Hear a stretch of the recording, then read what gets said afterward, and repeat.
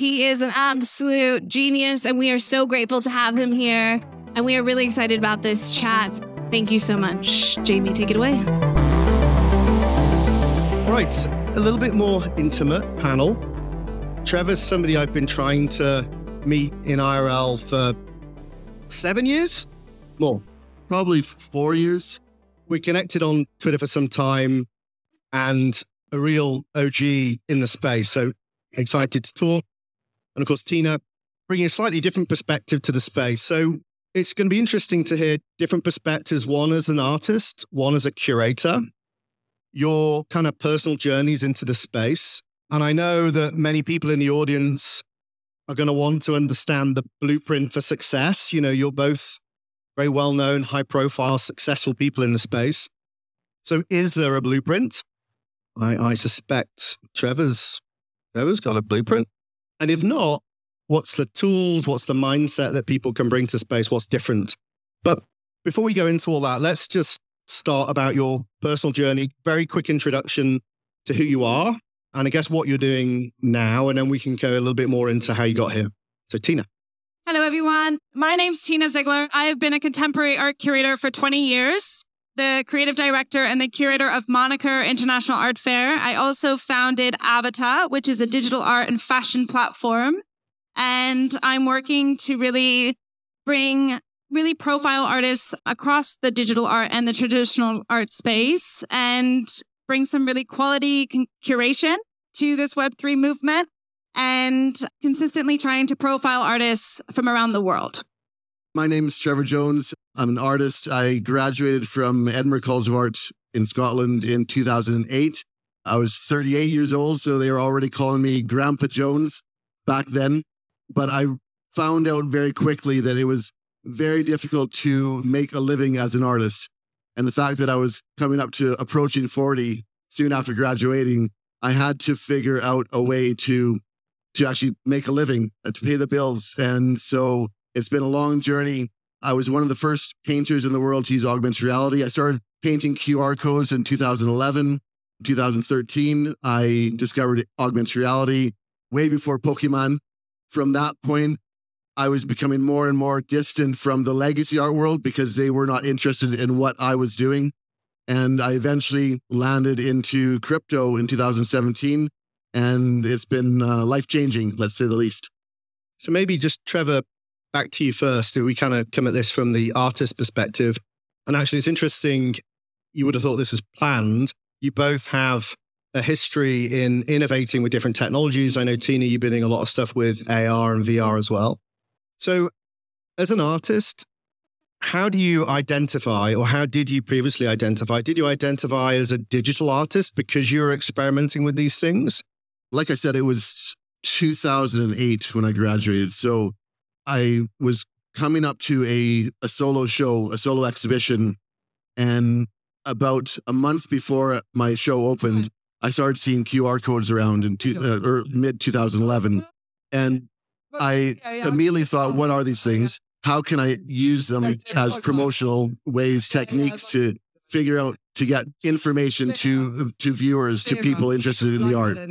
But before the exhibition even opened, I was already looking at learning how to paint these QR codes and building websites with a friend to create digital windows that were connected through my paintings.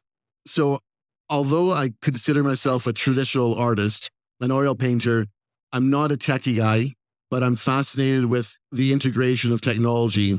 So I would not say I'm a digital artist. I'm a traditional artist who will work with other people and collaborate to create new stories, new ideas, and to get the information and the art across in new platforms, new ways.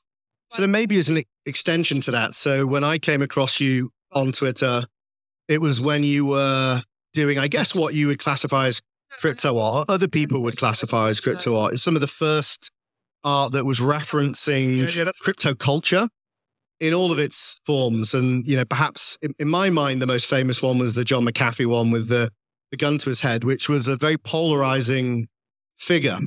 So what was it that drew you to crypto? I know you got exposure to Bitcoin. You bought some Bitcoin But when did it click to you that this was as much a cultural thing as it was a technological thing or something about money?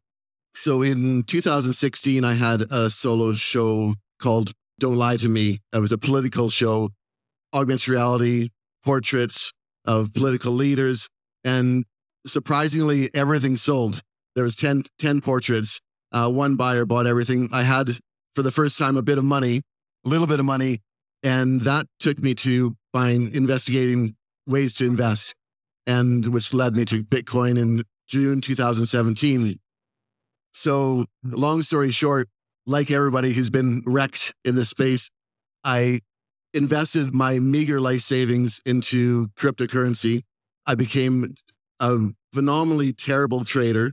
I initially made a lot of money in the bull run of 2017.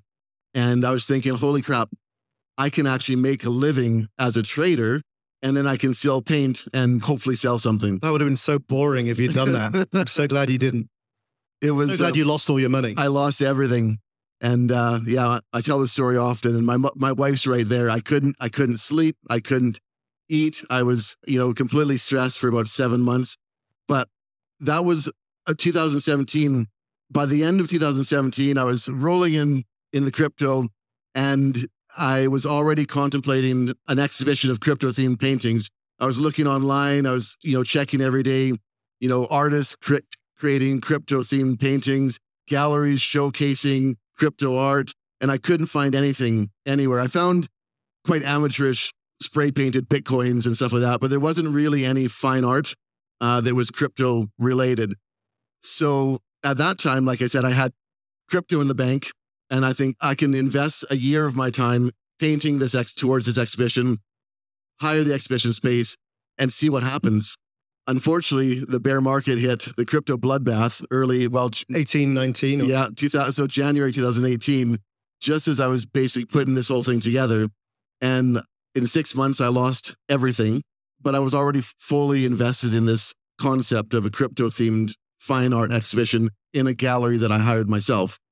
What was interesting is that about 3 months before the show opened, I sold one of the pieces through Twitter, and then another piece sold, and then I was getting more interest, and it was anonymous collectors around the world who were paying for these paintings, oil paintings, in Bitcoin or Ethereum.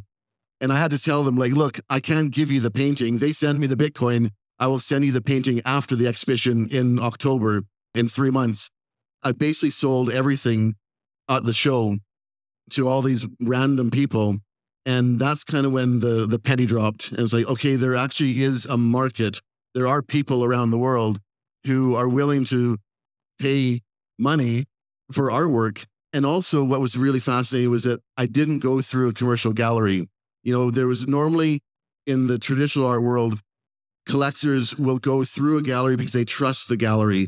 These people didn't know who I was. They had no idea. All they knew was, here's a guy who has a website, here's my paintings, and I will send you lots of Bitcoin for it.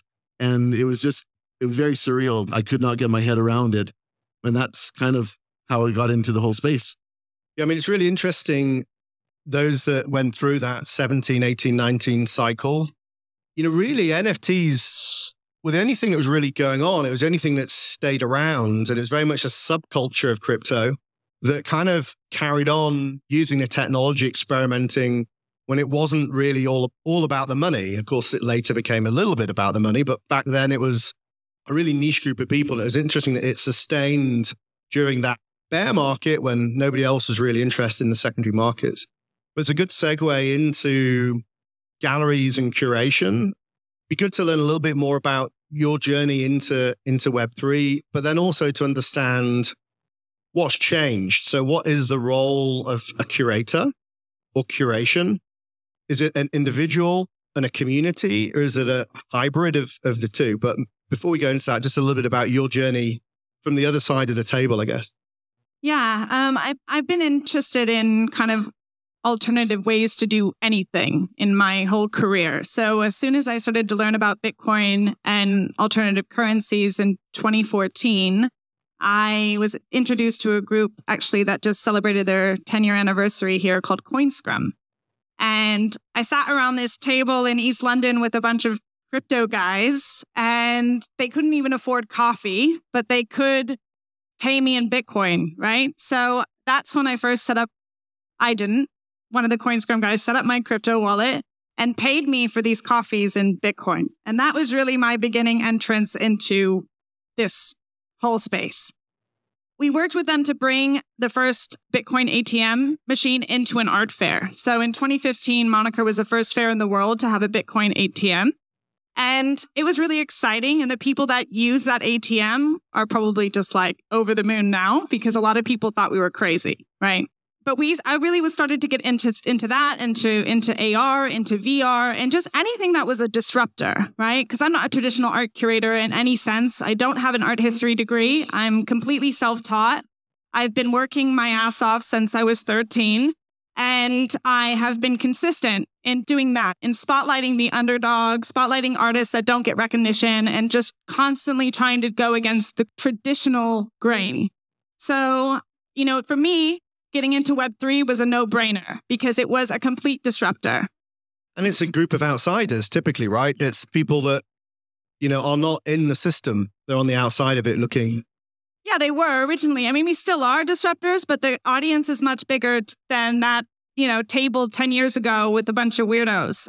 So I've been, actively kind of looking at that space. And, I was really into it then, and then I fell out of it. And then I totally forgot I had a crypto wallet in 2018. And I opened it up and I was relatively surprised about how much money was in there from coffees that I bought for people. So, I think that's kind of my intro, but COVID was really the reason I got into it as much as I am into it now, because I was running a traditional art fair where we had physical events. And of course, all of those got canceled. So I had to look for different ways to engage with my artists, to engage with my collectors, and just to be an observer of a cultural shift that was happening. So, as we were all at home and we were all wondering what the hell was going to happen with the world, many people became creative and many people looked for alternative ways to connect. And that's really why I think we're all here right now. So it's, for me, it was just a natural progression. And from a curatorial perspective, I always am trying to look at what's going on culturally and how can I tell that story through art, experience, and engagement. So now, it's 2 years of looking at this new space, trying to get my head around it, not really taking much action. I mean, I did follow Trevor and his work, and I was observing the different artists, and I was observing a lot of artists that I thought were absolute shit, making a lot of money. And I was constantly questioning what is going on? Like, what is this? What happened to all the theory and the art history and the process that we were used to from the traditional art world? It was completely dismantled. The system was falling apart before our eyes.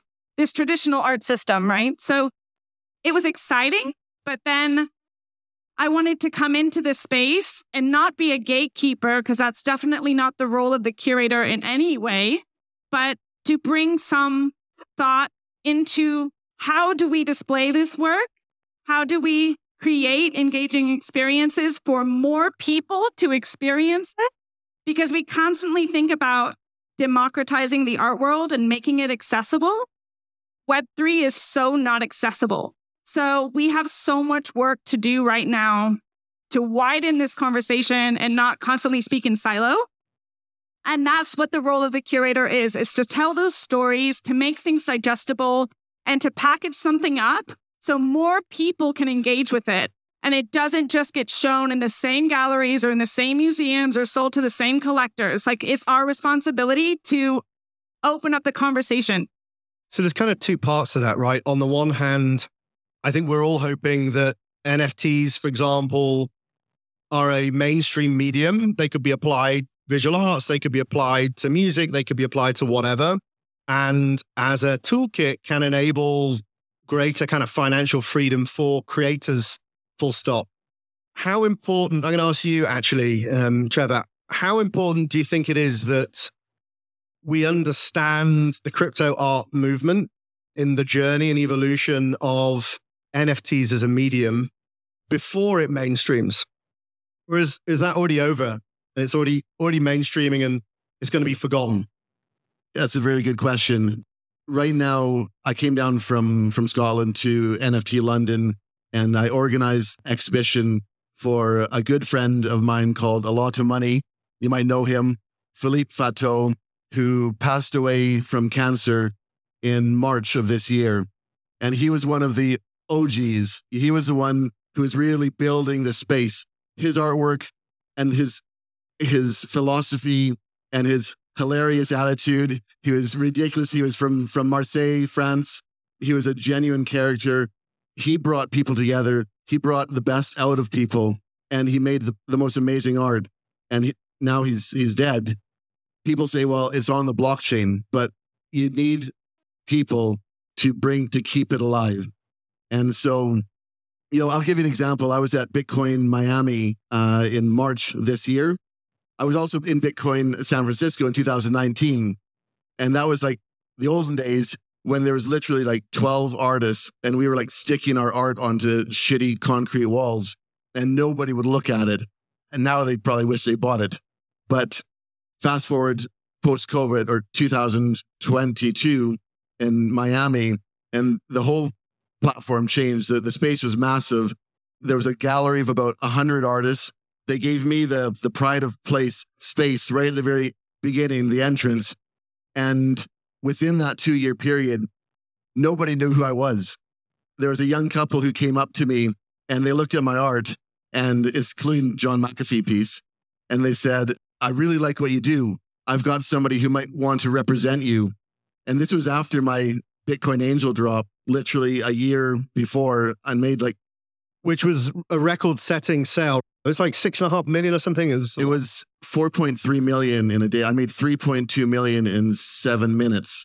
It was like record-breaking. I'd been like doing a lot of really interesting artwork through 2019, 2020, 2021.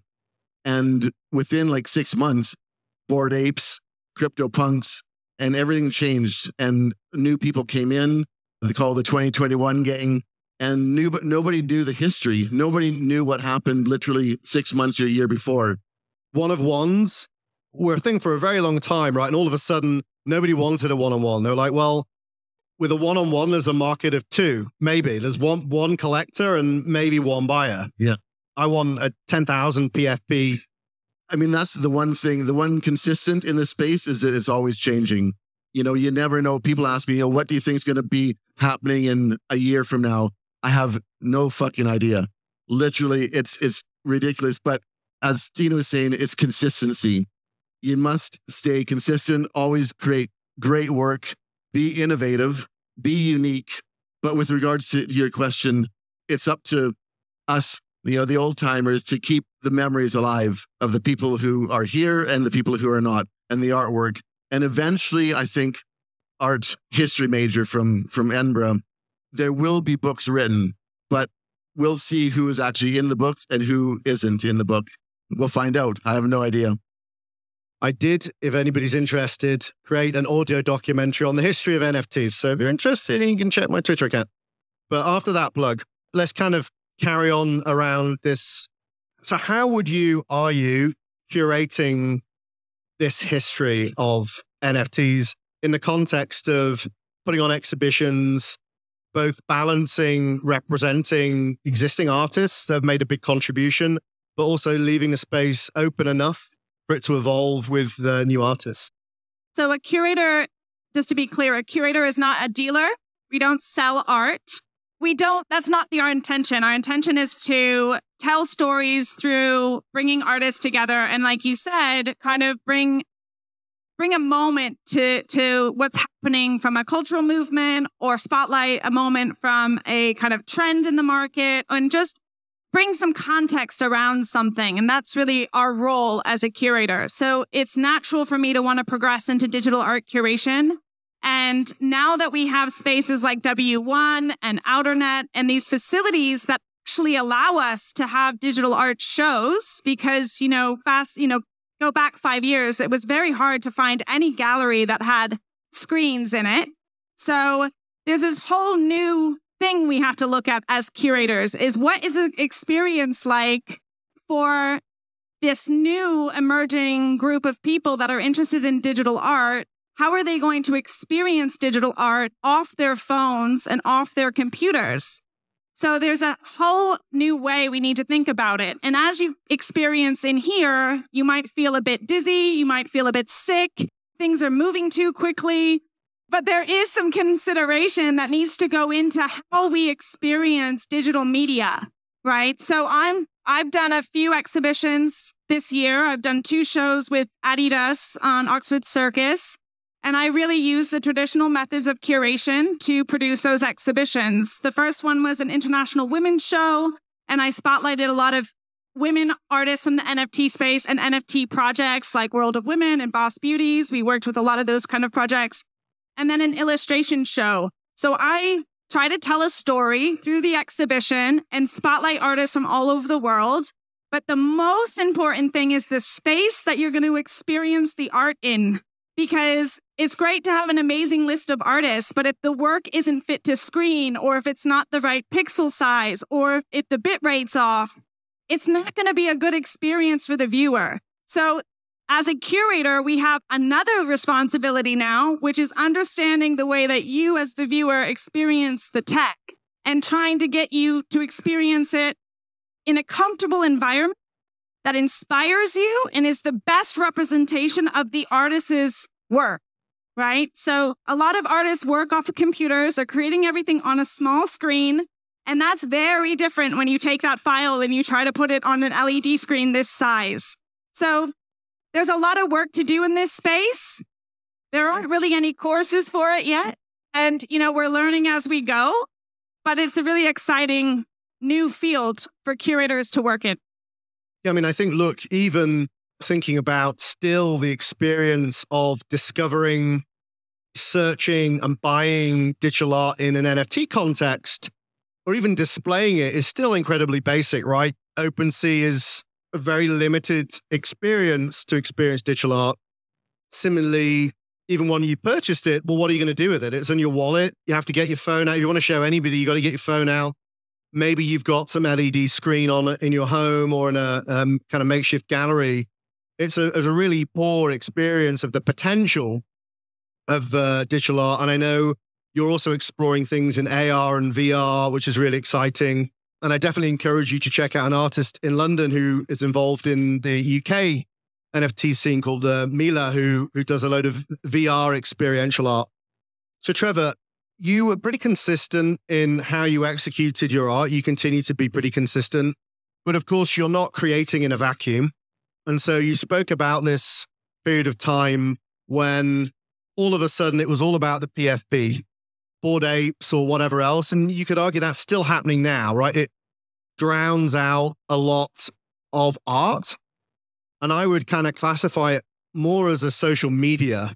People are using these things to display belonging and identity. So it's a slightly different function to traditional art. How did you adapt to that? And I know you did a drop. You've now got this castle event that you do to bring your community together. But before we came on the panel, you were talking about that kind of pressure that you felt to be an artist in that space, to deliver value to your fans that could be an equivalent to a Bored Ape type. Again, a good question. When the Bitcoin Angel dropped in February of 2021, so literally less than 2 years ago, the conversations then were abundance versus scarcity. And it was all about scarcity. It was like, one-on-ones. If you're an artist, make sure you don't drop too much. And I was also part of that because I was a painter. It would take me a long time to create a painting and then an animation and then the whole project, the drop. I'm not Beeple. I can't create a piece in 1 hour or 2 hours. But at the time, once I had that drop, there was 4,158 Bitcoin Angels that sold in 7 minutes. And I thought, I just ruined my career because there's too many now and nobody will want to buy my work because I've saturated the market. So I was thinking, what can I do to navigate through this, to continue to add value?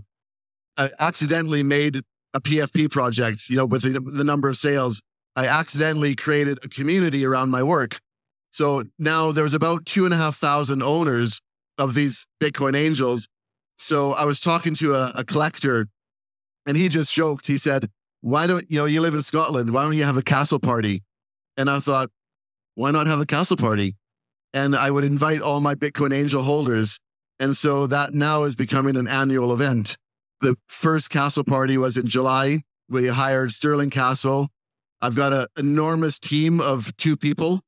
It was an amazing, successful event. A lot of people, we had about 300 people came from all around the world, 22 different countries. And we learned a lot. We've already booked a castle in France for next year. So first week of September, we've got a 3-day, 2-night event. Anybody who owns a Bitcoin Angel can come to this event.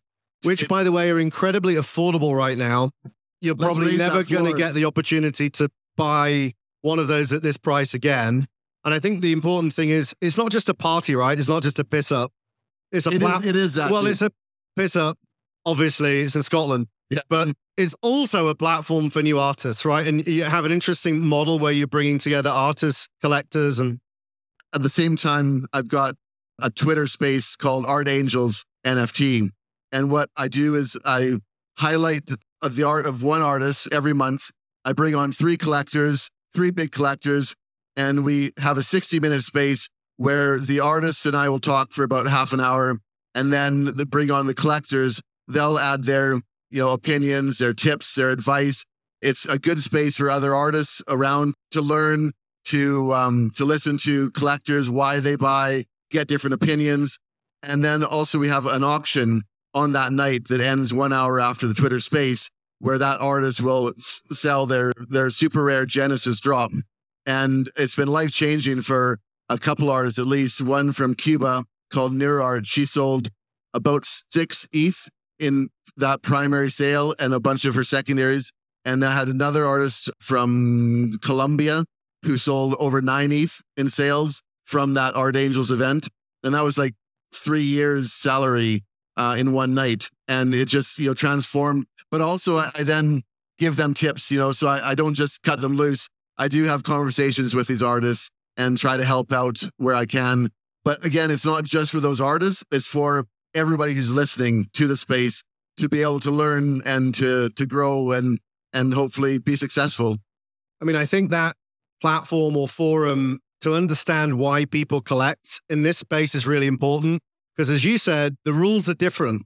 There's more complexity to why people collect. It's not just because it's sold at a certain price at Sotheby's. It's not just because of a certain aesthetic. And I remember when I came into space as a collector, I was buying initially from the aesthetic that I liked, which were not the things that went on and made a load of money, generally speaking.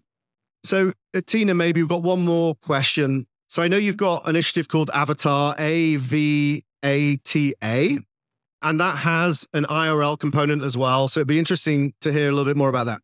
For me, it's always about these physical experiences and these physical moments where we can come together and experience what Web3 is in real life, because it's always coming back like Trevor is doing with his castle parties, which I so want to come to, bringing people together. And that's the big underlying thing here with Web3 is our amazing community that we have in this room, right? So we need to constantly bring them back.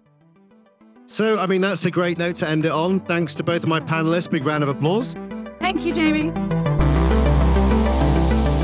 If you enjoyed today's podcast, please make sure you subscribe, rate, and share your feedback to help us reach as many people as possible with the important mission of Web3.